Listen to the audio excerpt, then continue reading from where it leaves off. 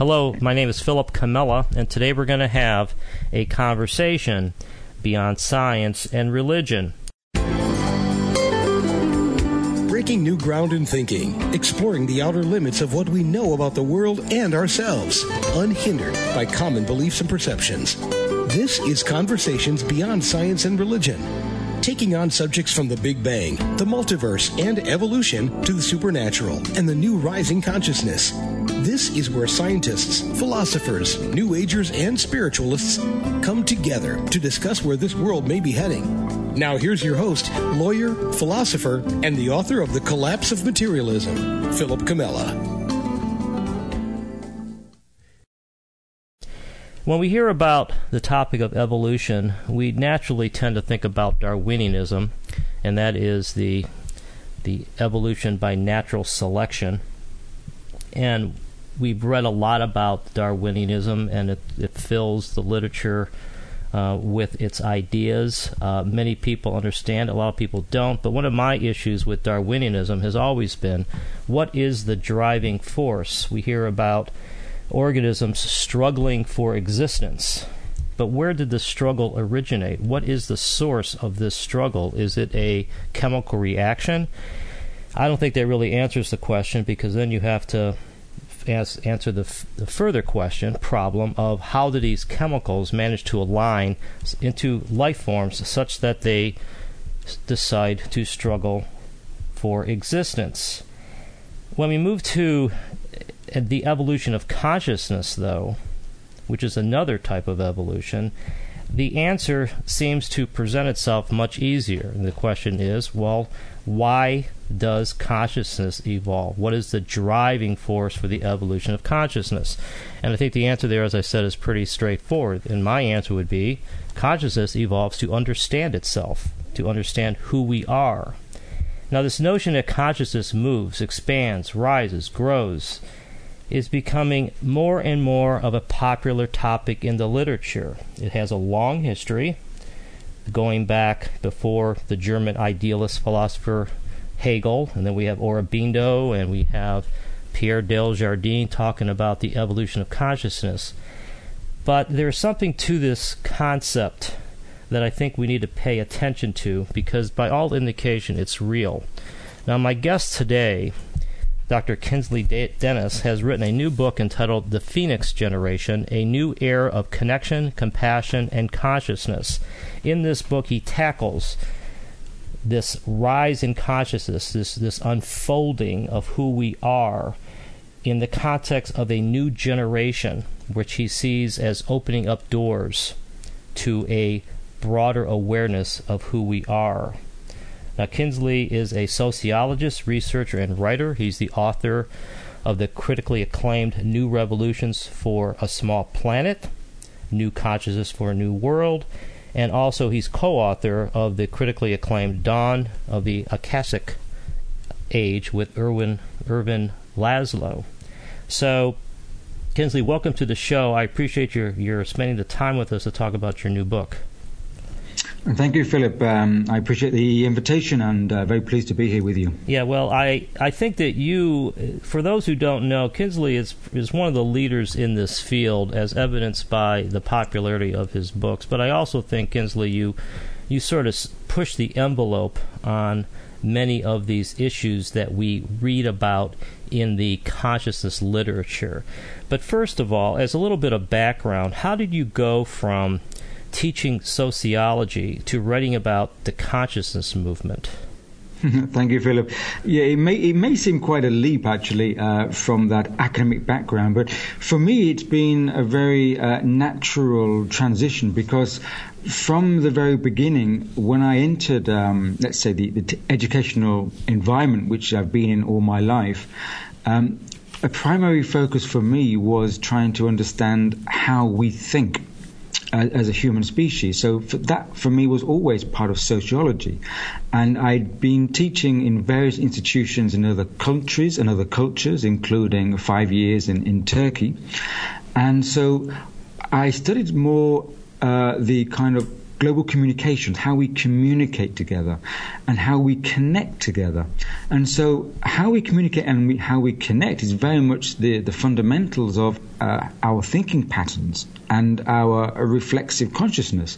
So it wasn't really a great leap from looking at the external structures of how our infrastructures of connection and communication into the content of what we put into those communication channels, which is, like I say, our cultural conditioning, our thinking patterns around the world, and what influences those thinking. And so that's what's drawn me over the years to move more away from the physical infrastructures to look at the more, let's say, less concrete areas, such as thinking and the subtlety of our thought patterns, Philip. Well, one of the challenges I think we face in really, whether it's changing minds or influencing thinking, is the concept of social pressure and sociology. And this is something that I have been lately spending a lot of time on, which is this is not necessarily a debate out there between, say, materialists and spiritualists. It's not simply a one-on-one debate. Those who seek to change a paradigm, it seems to me, have to deal with the sociological issue. And now, is this something that you have also considered? That it struck me that your background in sociology may make you really sensitive to this concept of peer pressure, social pressure in the way we think.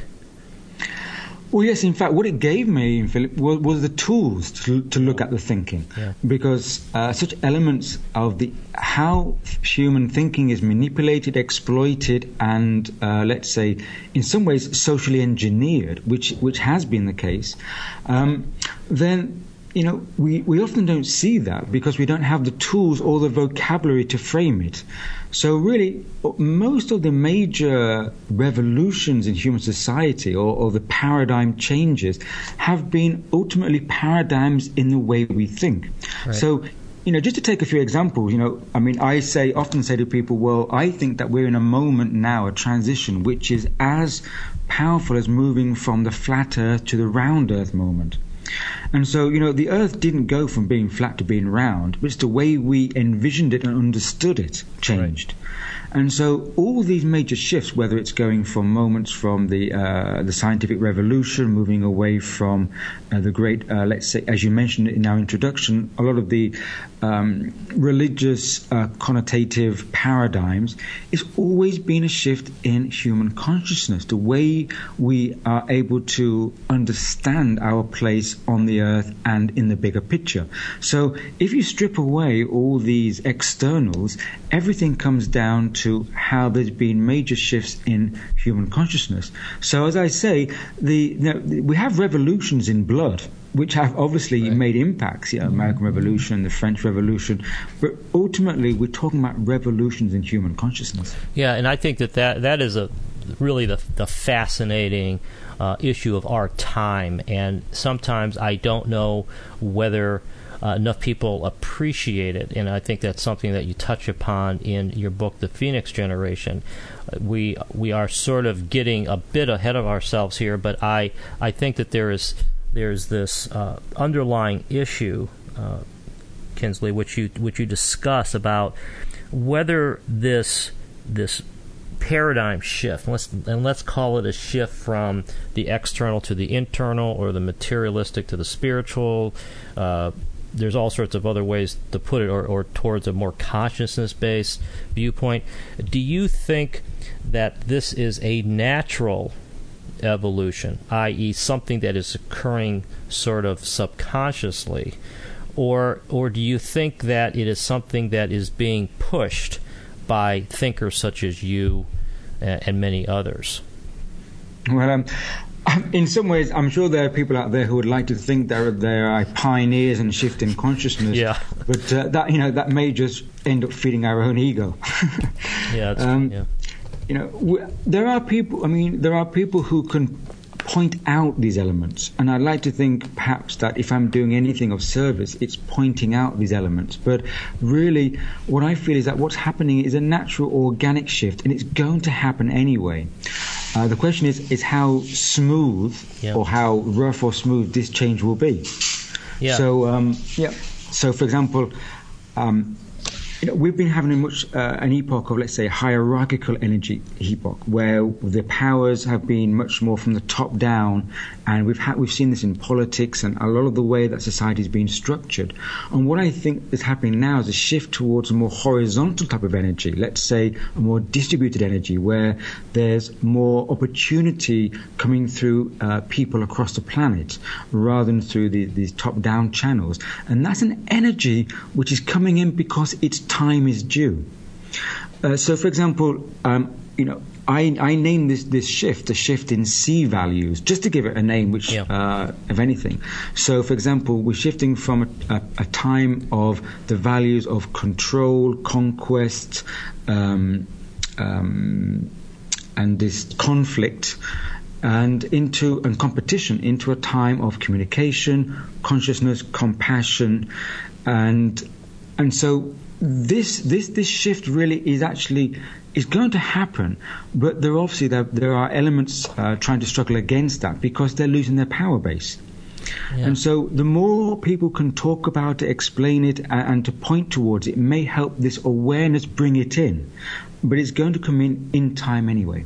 Yeah, I think that's exactly the way I look at things, Kinsley. I wanted to ask you that question to see where you came down, because it is a big one. I think, frankly, it's related to that old saying, whether it's Sherlock Holmes or whoever said that, when you eliminate the impossible, whatever remains is the truth, or put differently, that the truth remains standing. I had this discussion with a friend of mine last night, I mentioned before the show, and we were talking about this topic in a way, and the natural reaction from him, as from others, would be, well, how can you expect to change all these people that are set in their ways? And aren't most people just going to ignore you and go about their daily lives? And there's a lot of truth to that, and there's a lot of power to that position, because I think that, to me, is the standard objection to a lot of this talk about consciousness raising. And one of my responses was, I think this is a natural process that cannot be stopped. Mm-hmm. And so to me, that gives me sort of confidence that we are on the right path here. We're not just sort of going in the middle of the boxing ring and figuring out who has the most logical argument. We are really talking about defining who we are and to try to get ourselves in tune with who we are. So that's the way I would view it. I would totally concur with you, Philip. Yeah. And I think we can see it in the world around us, because if we were trying to have this conversation just 10 years ago, right, then I think we'd find a lot of people not really, less in tune with that, right, and would find it more difficult to share ideas. So if we were talking just 10 years ago about this shift, people might say, yeah. I understand what you're saying, but I just don't see it. Yeah. But just in a few years, even 5 years, in the last 5 years, we've seen a lot more people aware of these changes. And it's almost come to a point where you would probably have to be living, in some way with your head under the sand, not to see these difficulties in the world around us and things not working. Yeah. So it's come to a point where, because this change is happening and it's natural, I think it's a question of waves, Philip. The early waves coming in that hit the shore were smaller waves, and there were people, as you mentioned in your introduction, like Aurobindo and Pierre de Chardin, the forerunners who were talking about this, but they were the early waves, and these waves were not really making a permanent mark on the shore.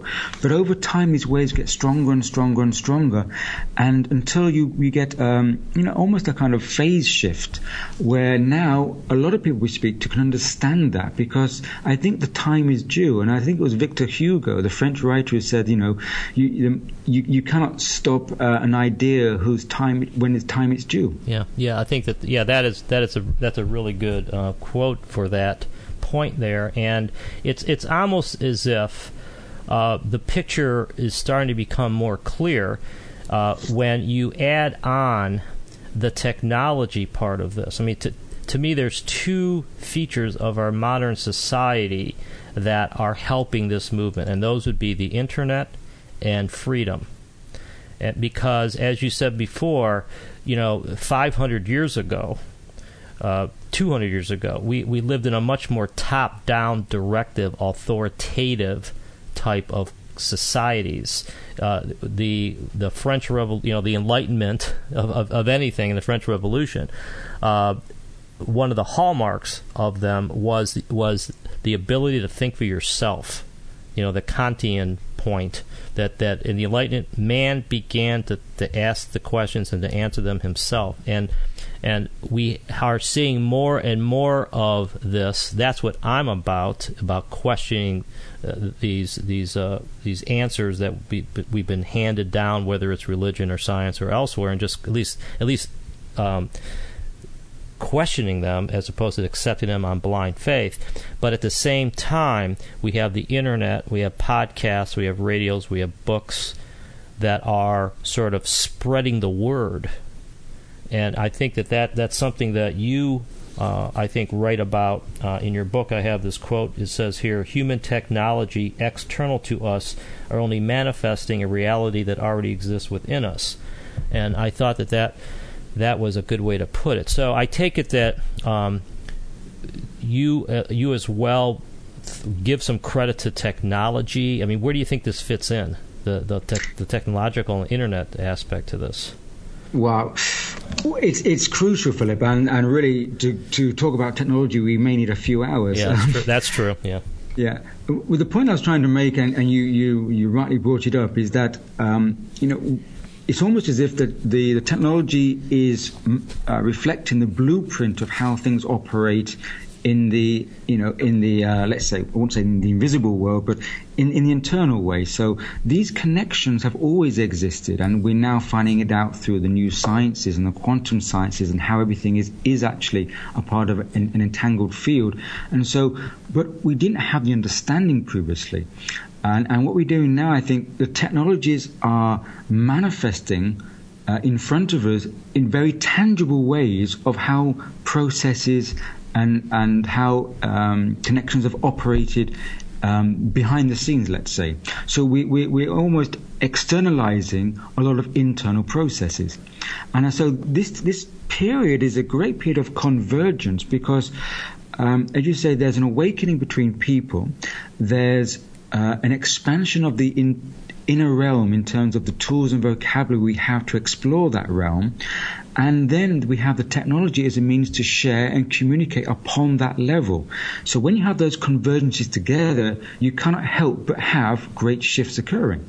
I almost feel like when you add, I mean, to me, the internet is both a metaphor and it's also obviously an accelerated form of communication. But when you add this all up, we're sort of going through perhaps a natural selection of ideas. We're sharing ideas more, and the ones that resonate with people, I think, should remain standing. This is Philip Comella. This is Conversations Beyond Science and Religion. I'm speaking with Kinsley Dennis, the author of the new book, The Phoenix Generation, and we're talking about this emphasis on expanding consciousness, the evolution of consciousness. And with that, Kinsley, I'd like to talk a little bit about your new book, of course. And as I mentioned at the top of the show, the new book is called The Phoenix Generation, A New Era of Connection, Compassion, and Consciousness. And these topics we've just been talking about are interwoven in your book, Kinsley, along with some of your other work. But first of all, where did you come up with this notion of the Phoenix Generation? That in itself is quite a surprise because I had not been aware of really the name of the Phoenix. I just wish to try to encapsulate this sense that this new energy is rising up out of the old. And all of a sudden, this image came to me of the phoenix bird rising through the ashes into a new world. Yeah. And so I thought about the phoenix generation. Yes, that for me seemed to fit. And as soon as I had that idea and I began writing the book, I started to see the phoenix almost everywhere. Yeah. It's almost as if like you buy a new model car, and as soon as you buy the car, you start seeing this car everywhere on the road. Yeah. Whereas before you hadn't noticed it so much. I think the psychologists call it perception set. Yeah. And now I know that the word isn't original. I find that there is actually phoenix groups in other places around the world, which for me actually is a validation. It feels that I'm tapping into a kind of collective sense of understanding. And so there are other people also using this term, which for me I'm positive about, because, it means that I think people are aware of this change. And for me, it's very important to put this down in a positive way, because I'm aware that in previous years, especially in the 80s, there was this look at the young children coming into the world, which were named as the indigo children. Right. I'm aware of that, but also I felt, and this is my own opinion, I felt that this also was in some ways could be slightly stigmatizing, because this name was quickly used in all different areas, and these young children were called like star children, crystal children, children with ESP powers, whereby I felt that there was a lot of responsibility to be put on these young children, whereas they were the first early waves. And so there was still a lot of, let's say, disequilibrium of young children trying to equilibrate with their society and with schools and the classrooms, because the young generation don't need the same or don't feel the same requirements as we do. So there's a lot of conflict in the curriculums, the school environment, and the way they're brought up. And so the first wave of these young children, I felt, weren't given the real support needed. Whereas now I feel they're coming in a more generational wave. So rather than saying that they have these let's say these abilities, I just feel that they have a sense of intuition, a more sense of intuition. So rather than acting upon acquired information, which is another word for social conditioning, acquired information from what they learn at school, they're starting to respond more from an intuitive knowing, a gnosis, a sense from themselves. So we really just need to let them get on with it, in a sense. And that's also part of the paradigm shift that we're speaking about, whereas earlier we felt that the way to protest against the system was almost to fight the system, because that's a natural human response. We feel injustice, we want to go out there and protest, and that is part of the old paradigm, because obviously the powers that be, the authority, can really have quite a strong backlash against that, and we also give them almost the excuse to have that backlash.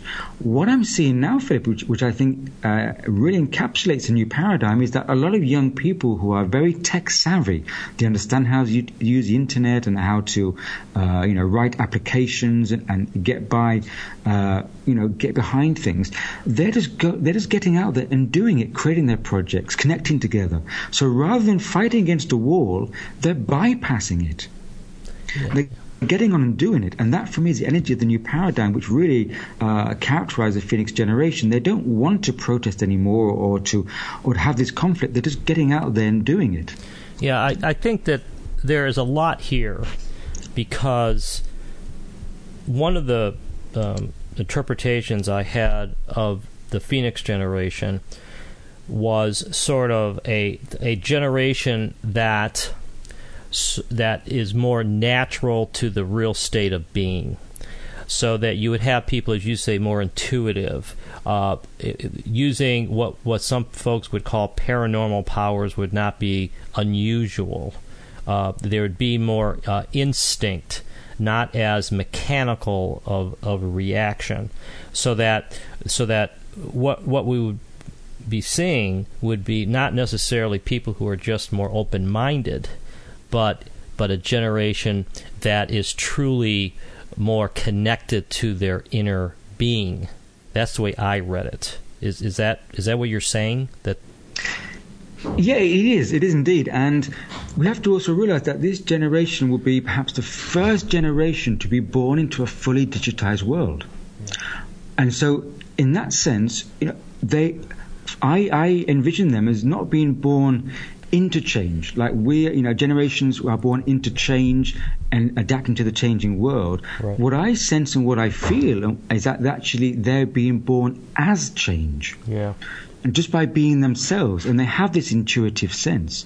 And so, yes, they will be responding more from themselves. And so, whereas we've been debating for this long time about what is science, what is spirituality, we very much exist within this duality and this vocabulary of duality, whereby the generations that's coming in now may not even talk about spirituality. They would just sense it and live it rather than trying to define it with words. So it's rather than behaving from a set of conditioned categories and that we've provided by society, they'll be more just acting from themselves, and in that way they will be breaking through these duality of categories that we've been struggling with for so long. Yeah, that's really, as you were saying that, I was thinking that many of us, and I would include me among them, have been fighting maybe a rear guard action. We look at the past paradigm, and for me it's been materialistic science and organized religion, and trying to break down the walls between them, which is not easy because of some of the factors that we've mentioned, including the peer pressure, sociology, entrenched ideas, doubt, authoritative figures, all these kinds of things. But it becomes a little easier when you sort of parachute the new troops in, the new thinkers in, which is this new generation, who are thinking on a different level. So this whole dichotomy that has been set up between science and religion, evolution, creationism, intelligent design versus science, et cetera, that they're no longer thinking in those terms, right? That seems to be a really, I think, a sort of a promising, inspiring way to look at this, Kinsley, if that's what you're saying, because I think that is I think that's what we need. It is, and that is what I'm saying, Philip. Yeah. Because how we view the world, how we perceive the world, that's the game changer. Because unless we have a shift in perception and a shift in thinking, we won't really have a permanent shift in any fundamental way. It'll just be a cosmetic way. Yeah. And so it's the perception which is the initial fundamental game changer. So if we have a generational change coming in, whereby they'll have a more essential perception, they won't have these barriers or blockages that we've been struggling with in the same way. And also, as I mentioned earlier, there's a different energy coming in now that supports a distributed, communicated, or horizontal environment, where before the vertical energy of hierarchy was more being supported. Then we have things working a different way. And I feel like a lot of things happening in the world, such as alternative economies, alternative groups and forums and projects and health projects and growing their own food and markets and people connecting. All this is really the early kind of wave and phenomenon of seeing this change happening. And I feel we're going to see more and more of this coming up, whereby these innovative, creative projects, which have been dubbed as disruptive innovation, is going to come from the periphery. And almost as an allegory, we can say that when the fall of Rome happened, it was because when the center weakened, the periphery, let's say the Visigoths or the invaders came in from the periphery and took over. So if we're thinking of the center, we're always thinking in the old paradigm. The center will hold the power or the control. But when a real change is happening, we often don't see it, which is a good sign, because it comes from the periphery, and then it starts to come in for all different areas and eventually takes over. Yeah, well, I think that is a very good way to put it, because one of my struggles here has been sort of taking over the lectern in the lecture hall from let me just say the hardcore materialist, for example, who's giving say the Stephen Hawking or Richard Dawkins view of the world, the mechanical worldview, where ultimate reality is a thing, we're separate people, there's no future, there's no hope, there's no purpose in life, and that's sort of the guiding theme of modern science, believe it or not. But to me, it's like, well, if people stop going to the lectures, that message no longer resonates with people, then it doesn't matter how credentialed the lecturer is, they're not going to have anyone to talk to anymore. So maybe that's the way that change has to happen, because that to me would be the organic change. The rock band that gets out of favor, the politician who goes out of favor, they become sort of irrelevant. But one thing I do know is that there is no one way this whole paradigm shift is going to happen. I mean, I do think that the natural movement is really the most promising way to view it. I'm not sure whether there's going to be some, grand crisis or seismic event that's going to occur, but if it's a natural movement, then we could be pretty sure something's going to happen. This is Philip Comella. This is Conversations Beyond Science and Religion. I'm speaking with Kinsley Dennis, the author of the new book, The Phoenix Generation, and we're talking about what this new generation is going to bring to the table with regard to expanding the role of consciousness awareness in our world. Now, you have this. One of the things that struck me, Kinsley, is that you're very sort of humble or very candid about the way you present some of your ideas, because there is a certain amount of prediction in your book, but you say it's intuitive in many ways, and I get the sense that it's one of those, it is intuitive. You're sort of practicing a lot of things you've been talking about here, but there's something about the year 2030 that you emphasize in your book, and I'd like you just to talk about where you came up with the 2030 as being sort of a rough time period for this real change to occur. Well, thank you, Philip. And in fact, that question I'm very happy to answer, because I can say it wasn't really any great epiphany at all. It was pure mathematics. Okay, good.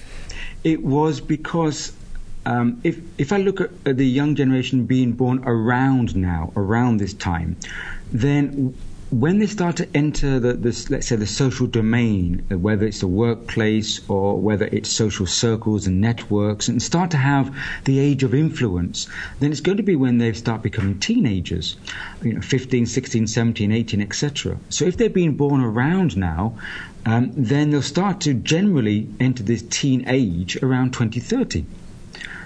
So that's pure mathematics. It's not a vision, and which I'm glad about, because although sometimes I get called a futurist, I have to admit that futurism is the worst business to be in. Yeah. Well, I thought it was good.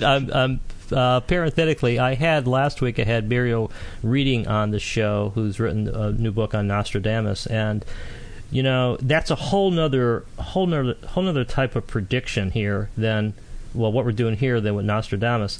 But one of the things that I think this field needs is rigor, because scientists are good at predicting the future, in the sense of when a comet is going to arrive, or how long it's going to take for the spaceship to get to Pluto, and how long the phases of the moon are. I mean, those predictions are based upon the constancy of scientific laws.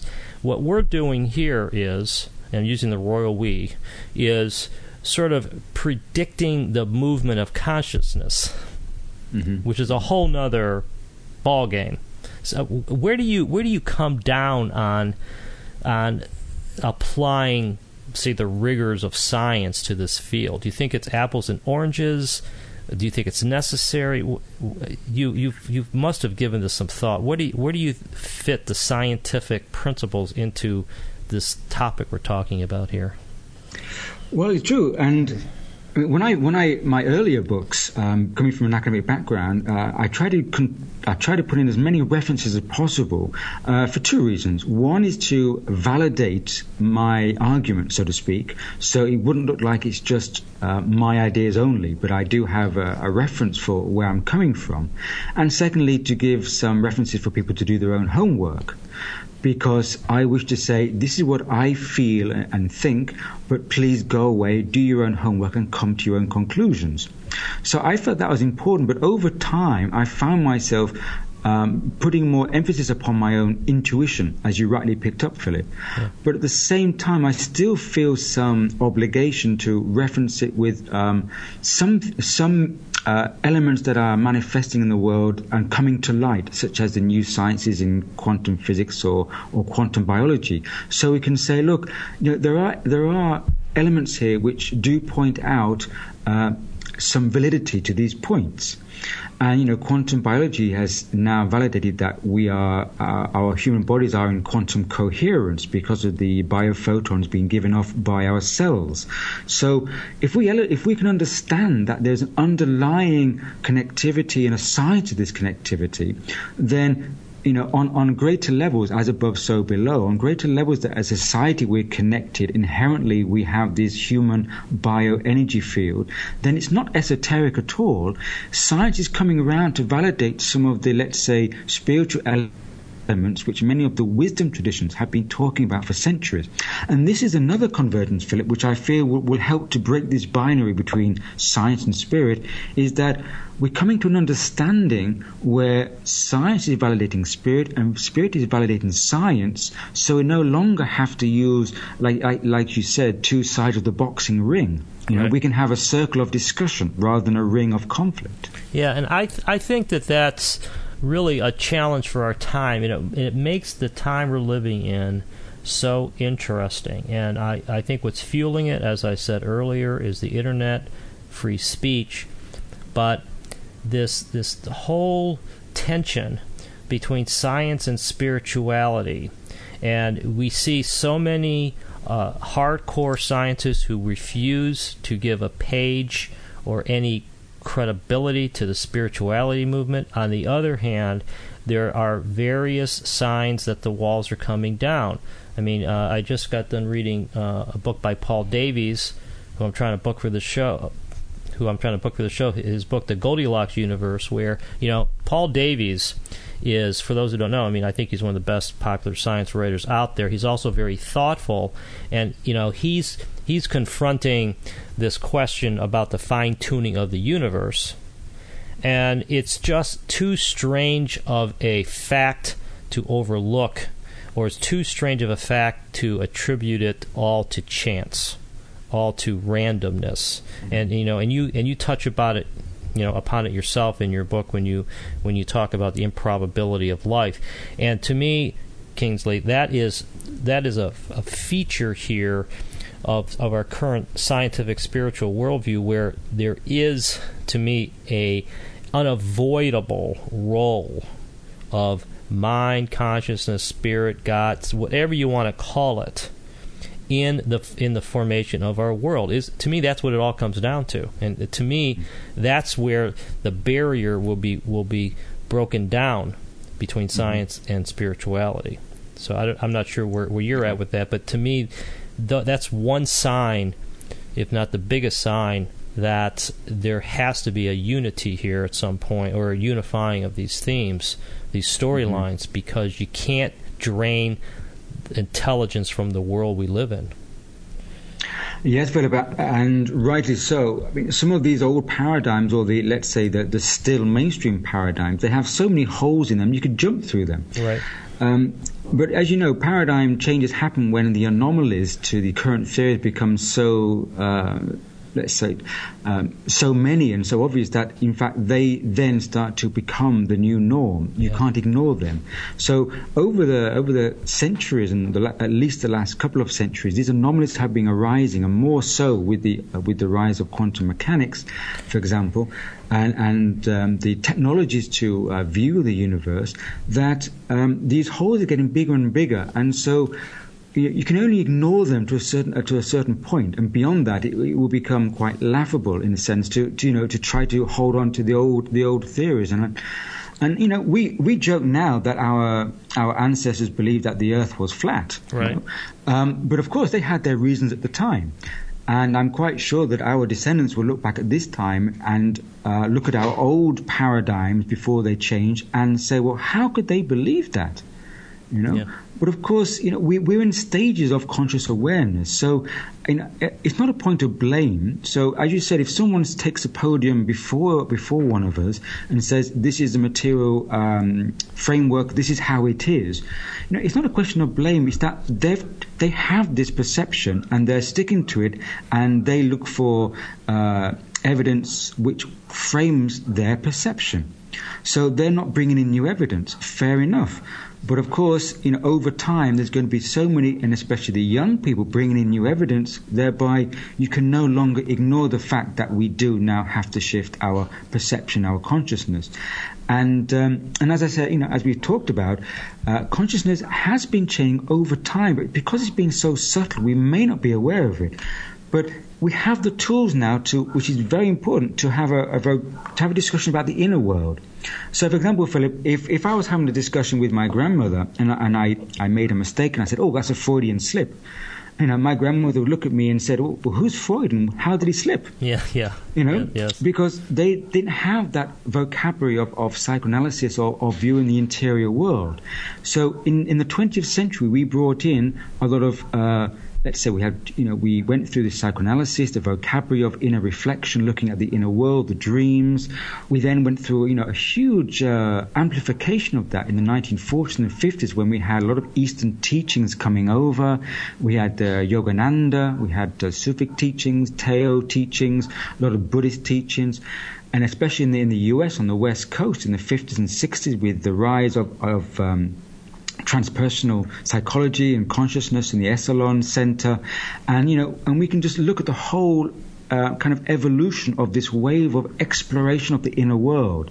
Through the 60s especially was a great time of experimentation. So we've been going through this process very intensely in the last century of exploring the inner world of the human being. We've now come to a point where we can export that inner understanding into the outer world through our communications and through an increase of people who can connect and resonate with that understanding. Plus, we can put it with the latest science who are validating our energetic connectivity, whether it's biophysics or quantum physics.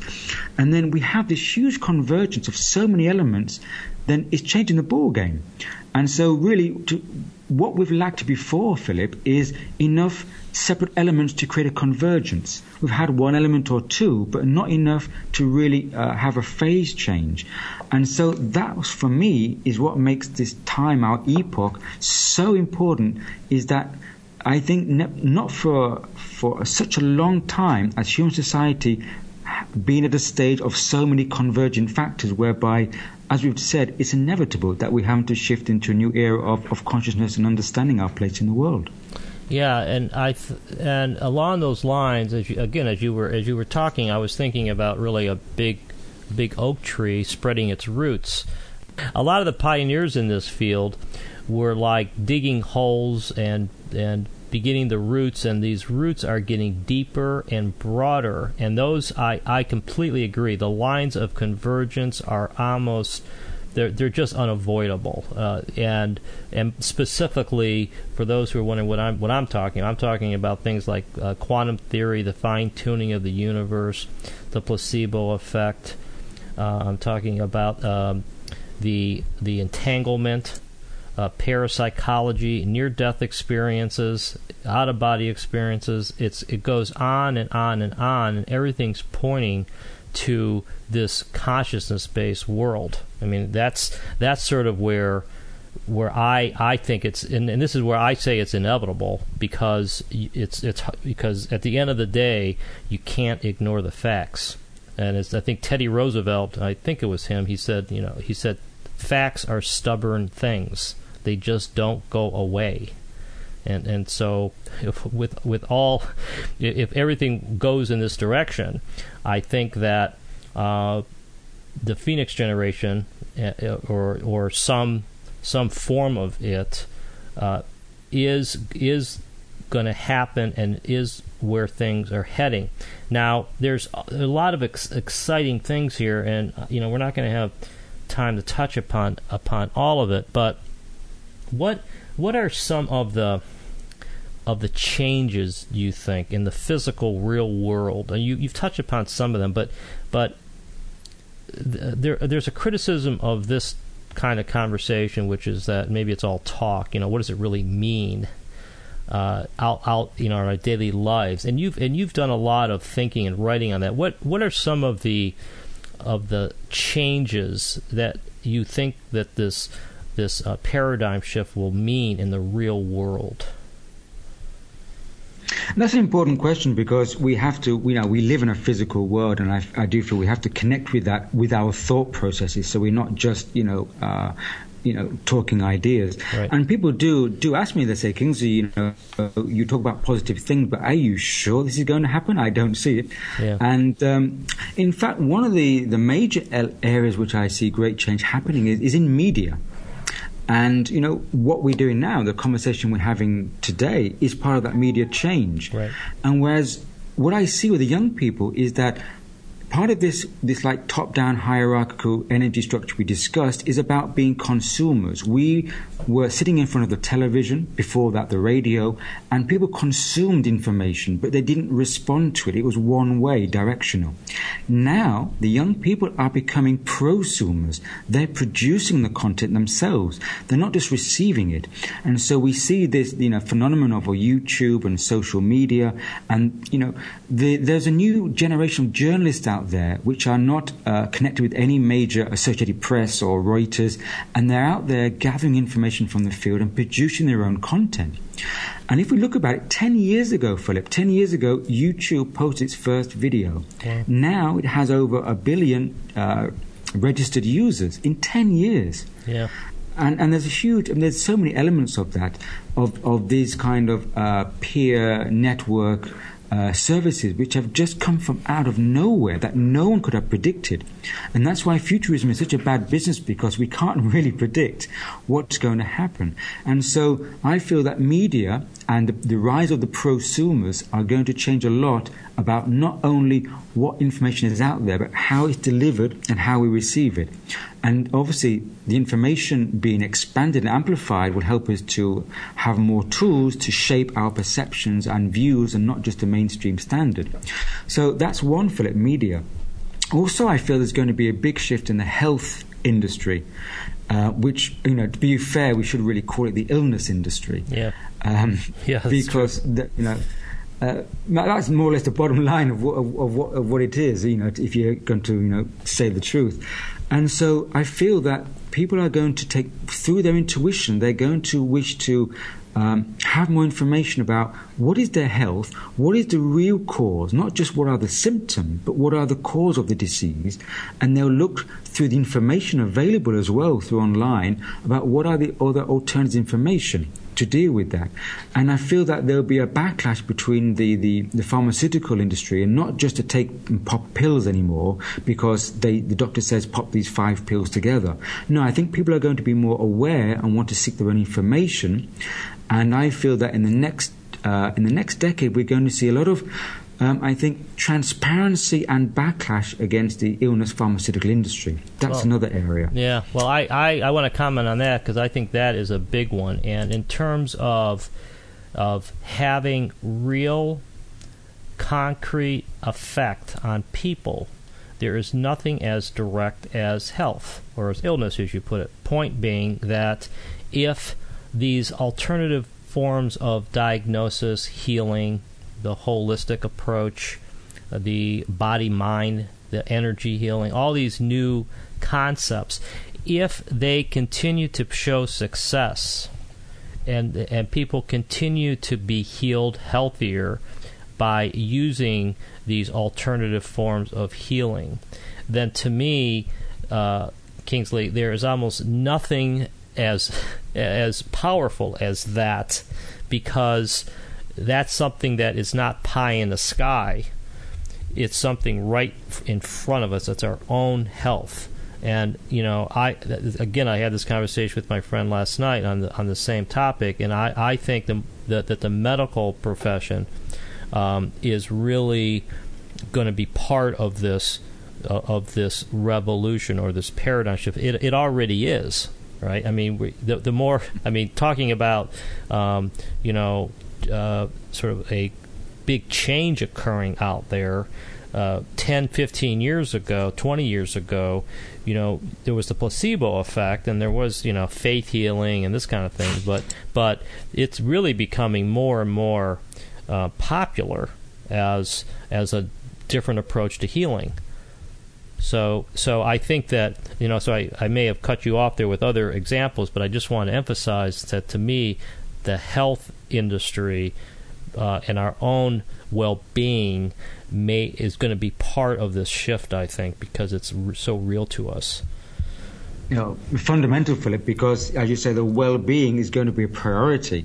And that is one of the aspects I mentioned about the Phoenix generation, is that they will take so seriously their well-being and will wish to seek to be a priority, rather than putting priority into maybe a career or trying to get ahead over the well-being of others.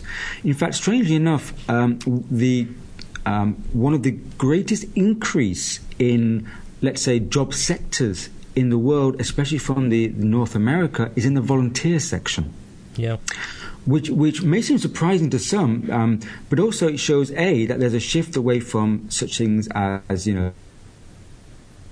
general blue-collar working areas, but into the sense that a lot of young people are traveling a lot more, physically traveling, visiting other cultures. They're also communicating through social networks and having friendships across borders. And young people don't want conflict or war. They want to create this understanding. And so this has resulted in a great surge in voluntary sector areas. And so that's an aspect of well-being in another area. Yeah.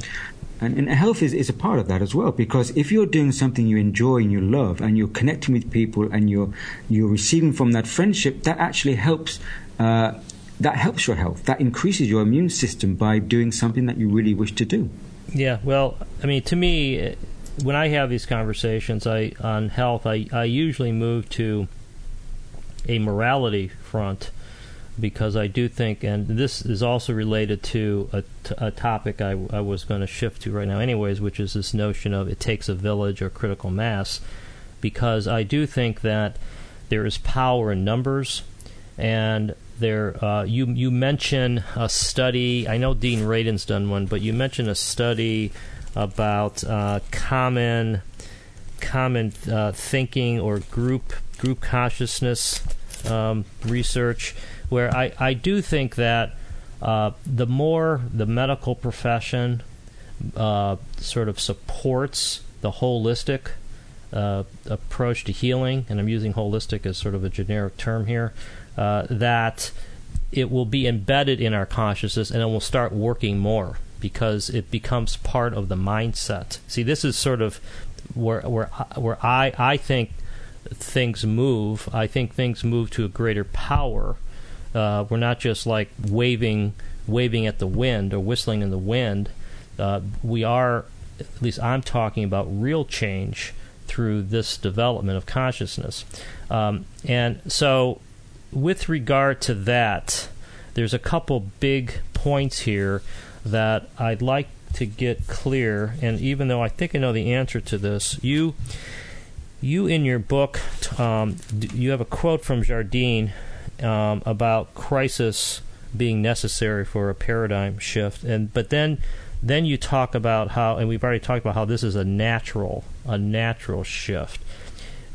Where do you come down on that? Do you think that it's going to take a crisis, like in the environmental area, it would be like a love canal or a war or some natural disaster to really bring along this paradigm shift, or are you of the mind that it will be a peaceful, sort of not bumpy, gradual unfolding? I think it's going to be somewhere in the middle, Philip. Yeah. I think it's going to be a series of diverse crises in various areas around the world. So it's not going to be peaceful or smooth overall, but it's not going to be an Armageddon global disaster either. Yeah. And so, for example, especially after the first great financial economic collapse in September 2008, there was this feeling that the economy could not sustain itself, and there had to be a kind of endpoint collapse very soon. And that then got swallowed into the zeitgeist of 2012 and being there would be this huge Armageddon type event. And so we had this thinking which fueled this type of millennial thinking of having these great ends, or these great crises. Yeah. But if you look at the world, we're already in a set of crises where, because the old system's way of doing things can no longer cope with the change. So we have crises in major economics, we have crises in politics, because politics is trying to maintain the old empire agenda. But for me, the end of the age of empires is ended. We no longer be able to sustain one empiric nation because we're a communicated, connected world. There's so many big players together, we can no longer just have one empire. Yeah. So but we would have a crisis in politics. We have a crisis in, as we said, our health system. We have a crisis in energy as well, because we know that we're reaching a lot of the end of the line in cheap available first pickings of oil, and that oil is no longer a long-term sustainable option. So all these things are coming to a head. So we're going to see crises manifesting through, again, there's going to be climatic effects which will have an effect on migration. There'll be economic migration. Certain poorer nations will have greater crises than others. So all these are going to come about, which I think are going to be part of the generational change to new thinking and new systems. And I think that's an important phrase there, generational change, because I think we have to, from my point of view, I'm clear that there's not going to be an overnight change. Huge crises, a huge kind of, the lemming jumps off the cliff, end of part one. It's going to be, it's going to be change brought in, as we say, organically. So when we have these new minds and new intuitive young people coming to the world over time, in 10 years, 15 years and more, they'll be taking positions in society, in cultures, in business as well, and then they'll start to change these institutions from within, because they're sitting in the seats. The old guard has passed on the seat to the new people. So it's not so much the institutions we have to bring down by revolution, but we need new thinking sitting in the seats of the institutions from within to make the change. And that is A, organic, and B, you need generational change. So it's smoother, but there'll be little kind of bumps and crises along the way, because we have to move from the older systems which are really cracking. Yeah, I think that again, let's face it, we are just engaging in crystal ball gazing right now, because who knows how it's going to happen. I mean, I think that as you point out, the world is in crisis. When you look at homelessness and poverty and war, there's something like 37 wars going on right now, I read somewhere, in the world. I mean, so there is definitely a crisis. And, there is also there's a crisis of thinking going on. I think that our minds, in my opinion, are in turmoil, because we have so many competing demands and so many competing beliefs. I mean, I was mentioning this again recently to a friend of mine about how if you follow the traditional scientific worldview, you sort of have to be an atheist. But most people aren't atheists, so that means we have one foot in science and one foot in spirituality, and I think that's the promise of this Phoenix generation, and I think that's something that you do a really good job of discussing in your book. The other thing, though, Kingsley, that really is something that I haven't figured out, and that is this concept of authority figures and credibility. I mean, for example, in science, if you expect to get a degree in biology and you disagree with Darwin, it's just not going to happen. And the same thing with Einstein. There are certain, as much as I like Einstein, and I do think Origin of the Species is a good book. To accept these authority figures and what they say without question is just, to me, it's just not good science either. So it's the authority figure problem that I haven't quite figured out how that's going to change, other than have new authority figures. Yeah. But that's a big one in my book. So, go ahead. Yes, again, and we don't really want to replace one dogma with another dogma either. Right. So, that's also we have to be careful of. We are programmed to authorities, as there was that sociological experiment with Stanley Milgram called Obedience to Authority, where basically anyone wearing a white lab coat or a sign of authority, we were obedient. Yeah. Which is the case today. If someone comes on television with a soap powder and dressed, in a lab coat, a white overall, we believe them, where it's just an actor being paid to hold up a box. Yeah. So we do respond to that because it's one of the triggers that we have. But I think also what's important is that we don't, as we say, throw out the baby with the bathwater. That we've lived we still tend to live in this duality, either or. Now, Darwin, The Origin of Species, has a lot of great research that Darwin did, which we have to be thankful for helping our, to springboard our research. But also Darwin talked a lot about cooperation, which didn't get picked up on. Yeah. And he did, he even questioned his own theories later in his life, and he was trying to renew them, and he did have a great emphasis upon the cooperation of species. But of course, we have to remember that what we receive often is a kind of let's say concentrated version or the approved version of certain thinking patterns, where there's a lot behind that. So we can say, okay, Darwinism has been one understanding which in fact allows us to understand the incremental growth, such as incremental growth of consciousness as well. But it's not the full paradigm, and it doesn't lack the vision that we've come to understand today with our greater tools of understanding and awareness. So, we can appreciate it something. In fact, there's an old parable that I came across when I lived in Turkey, Philip, and the parable, it's a phrase that was used, and they said you would ride a donkey to your front door of your house, but you wouldn't ride it into your house. Yeah. Which may sound a bit strange, but one reading that I take from that is that at any epoch we have a certain vehicle that we ride upon.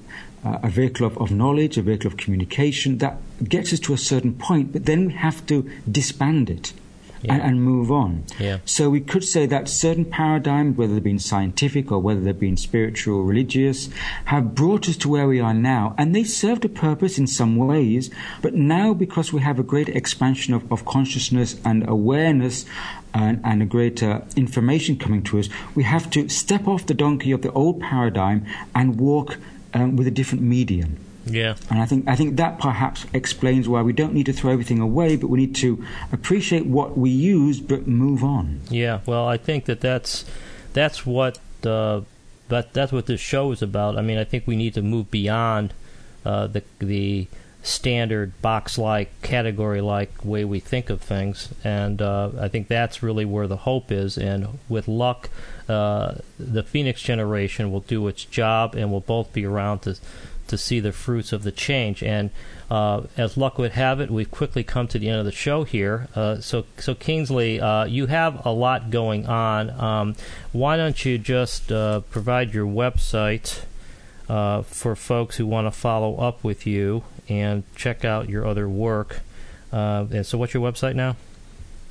The website is my name, which is kingsleydennis.com. I'm fortunate enough to have a name which is not that popular, so if you Google Kingsley Dennis, I'm probably at the top of the list. Really,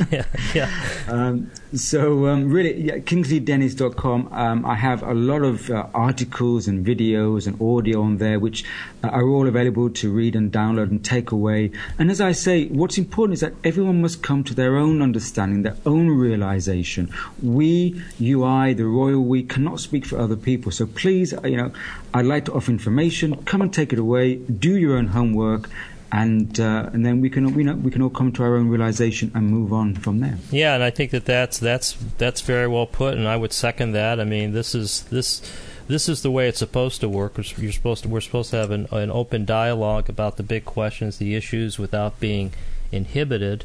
And I think that Kingsley, your new book, the Phoenix Generation, is really a mind opener. Really puts together a lot of the thought on what we hope is coming with this paradigm shift. And the one thing that I'm going to leave the listener with, which is something I completely agree with in Kingsley's new book, is this notion that the consciousness evolves through new generations. It's sort of like the analogy that I use is sort of fresh water being poured into a stream, and it's continuing to be replenished.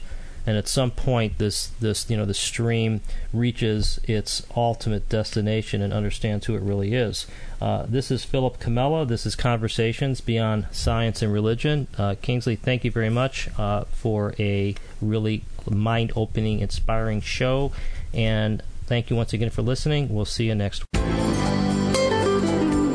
You've been listening to Conversations Beyond Science and Religion, hosted by Philip Comella. To find out more about Philip and his book, The Collapse of Materialism, visit thecollapseofmaterialism.com.